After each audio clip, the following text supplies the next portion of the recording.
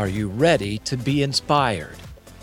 Passionate Lives podcast aims to raise awareness of mental health issues by challenging and inspiring you to live your life with passion. Now here's your host, Tris Reddick.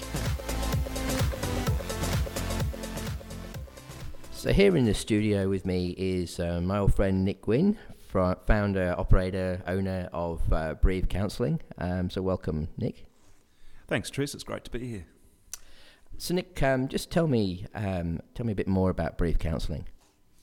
Okay, where do I start? So, look, Breathe Counselling is a relatively new counselling practice that we've started in the CBD of Perth, so right on the Hay Street Mall.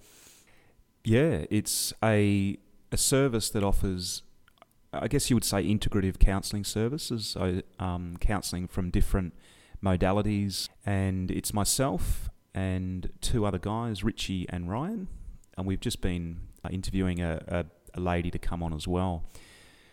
So yeah, we offer a counselling service there. We offer an after hours service and also some weekend opportunity as well. Obviously intentionally set up in the city so that we could offer a service to people that work in the CBD, and also after hours on a weekend so it doesn't interrupt people's working weeks. That sounds cool, Nick. Now, I've known you for about 4 years. I was working out this morning, and Breathe Counselling and the business ideas and the models that you've had has kind of evolved over that time. So just tell me a bit about your journey to get where you are today. Yeah, sure, Chris. It actually feels longer than that. But anyway, that's a good thing. It's a good thing. I guess I've been involved in the community services sector for about 22 years now. It's a long time when I think about it. I think when I first got involved in community services, I was involved with youth camps, and went on to work with people with disabilities, and then high school chaplaincy.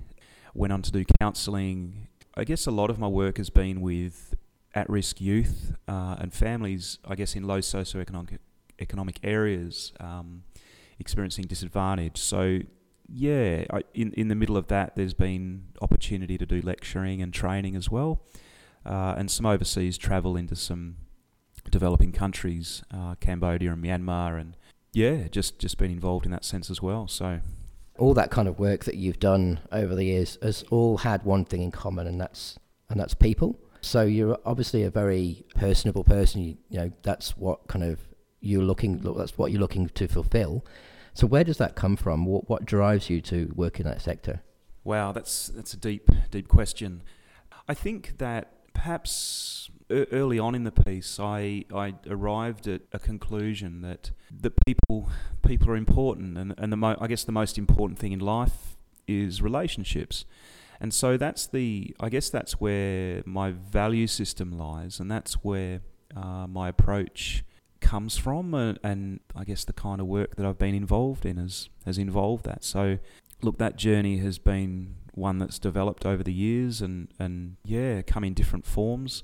But yeah, as you say, like there has been the that common theme of people work and placing a high priority on relationships. Where does that come from? I would without doubt say that I remember Bear Grylls saying the backbone of my life is my Christian faith. And so I've been on that journey for about 23 years. You know, didn't grow up that way inclined, much the opposite, in fact. But you know, on that journey, it's coincided with that value system of people and relationship. It's been a journey of relationships. It's been a journey of a relationship with God and relationship with people. I think also there's been a theme as well where, you know, some of what I do today is in a sense stuff that initially I received. So I was on the receiving end early on in my life. You know, when I went through some difficult years and received some support and help and had some great examples where people, you know, were really there for me. And I think a big part of my belief in regards to vocation and work is that we often give out of what we've received ourselves. You mentioned your Christian faith, and obviously in our relationship that's been a big part of our discussions and that. How big a part has your faith played on your decision, your desire to work in the community sector and help people? It's an interesting question, and in many ways it's a sensitive question in today's world. It's been absolutely central. Sometimes we hear people talking about their faith and different things, and the response can be, there's another religious nut or another religious person kind of doing their thing. But I didn't go looking, in a sense. I didn't go looking for it. I didn't go seeking it out. And as I said, I grew up in a very opposite environment. I was I guess what you'd call a fundamentalist atheist until I was about 19, and grew up in that environment at home. But I would say I had a very real experience at about the age of 19 that turned me around 180 degrees, and since then have been on that journey that hasn't been one of religiosity or kind of weirdness, but it's been a journey of, in the simplest terms, a journey of one of experiencing genuine love and being able to give genuine love. So it's been a relational journey. So, and that for me has been a central component of not just my working life, but life in general. Yeah. So if you're supporting people in the community, they want to follow their dreams, a lot of the people that obviously we have in common, I guess, are not wanting to go forward because they lack confidence in themselves, or other obstacles that are in their way. So what advice would you give to those people who were thinking about living their dreams, or thinking about doing something that they've always wanted to do and they keep putting it off? What advice would you give to those people? Have a go. I think that there's so many responses to that, but I think, look, one of them is that simple statement: have a go, take a risk, don't give up. At the end of the day, we can, in a sense, we can settle for the status quo, or we could settle for, a lot of things in life without that in a sense doesn't require us to take many risks. We can play life safe, and whether that's out of apathy or a fear of failure or something else, it's not conducive to a fulfilling life. So look, I think all of us make mistakes, all of us have insecurities and fears, all of us struggle with certain things. I would absolutely encourage people to have a go, and if you screw up, get up again and keep moving. And I think an important thing that sometimes we forget in that is if in the midst of that you can plug into some good friendships and plug into some supportive relationships, you're going to find in that place the fuel to face your fears, the fuel to be able to move forward.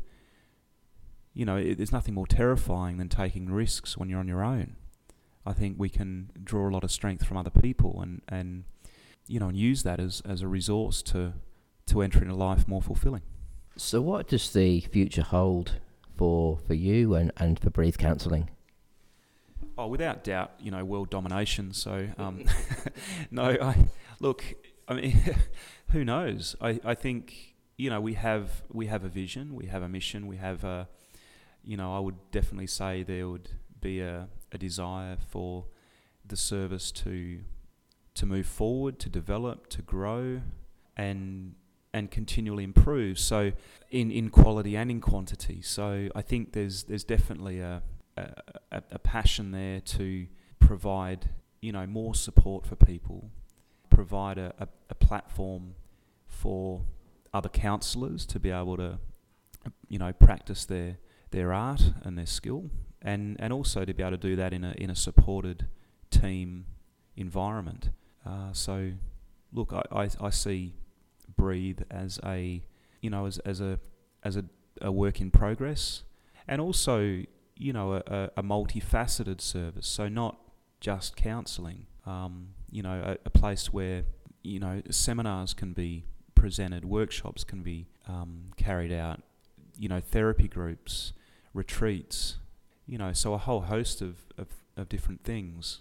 But yeah, at the moment I see ourselves as being ideally situated in a city that is so wonderful in so many ways, but also has great need. So, yeah, I think the future looks pretty bright. Thank you for coming in, Nick, and a good way to end. The future is bright. So if anyone's listening and they're feeling a little bit down today, I hope that will inspire you to actually do something with your dreams. Okay, so if you want to get more information about Breathe Counselling and what we're doing at Passionate Lives, so we've got the links to the websites there. Just go and have a look at the website, send him an email, meet him for coffee somewhere, and have a chat and see how he can help you. Thanks, Tris. It's been great to be here. You have been listening to the Passionate Lives podcast with Tris Reddick. For more information on what we do, check out our website at passionatelives.com.au or send us an email to admin@passionatelives.com.au.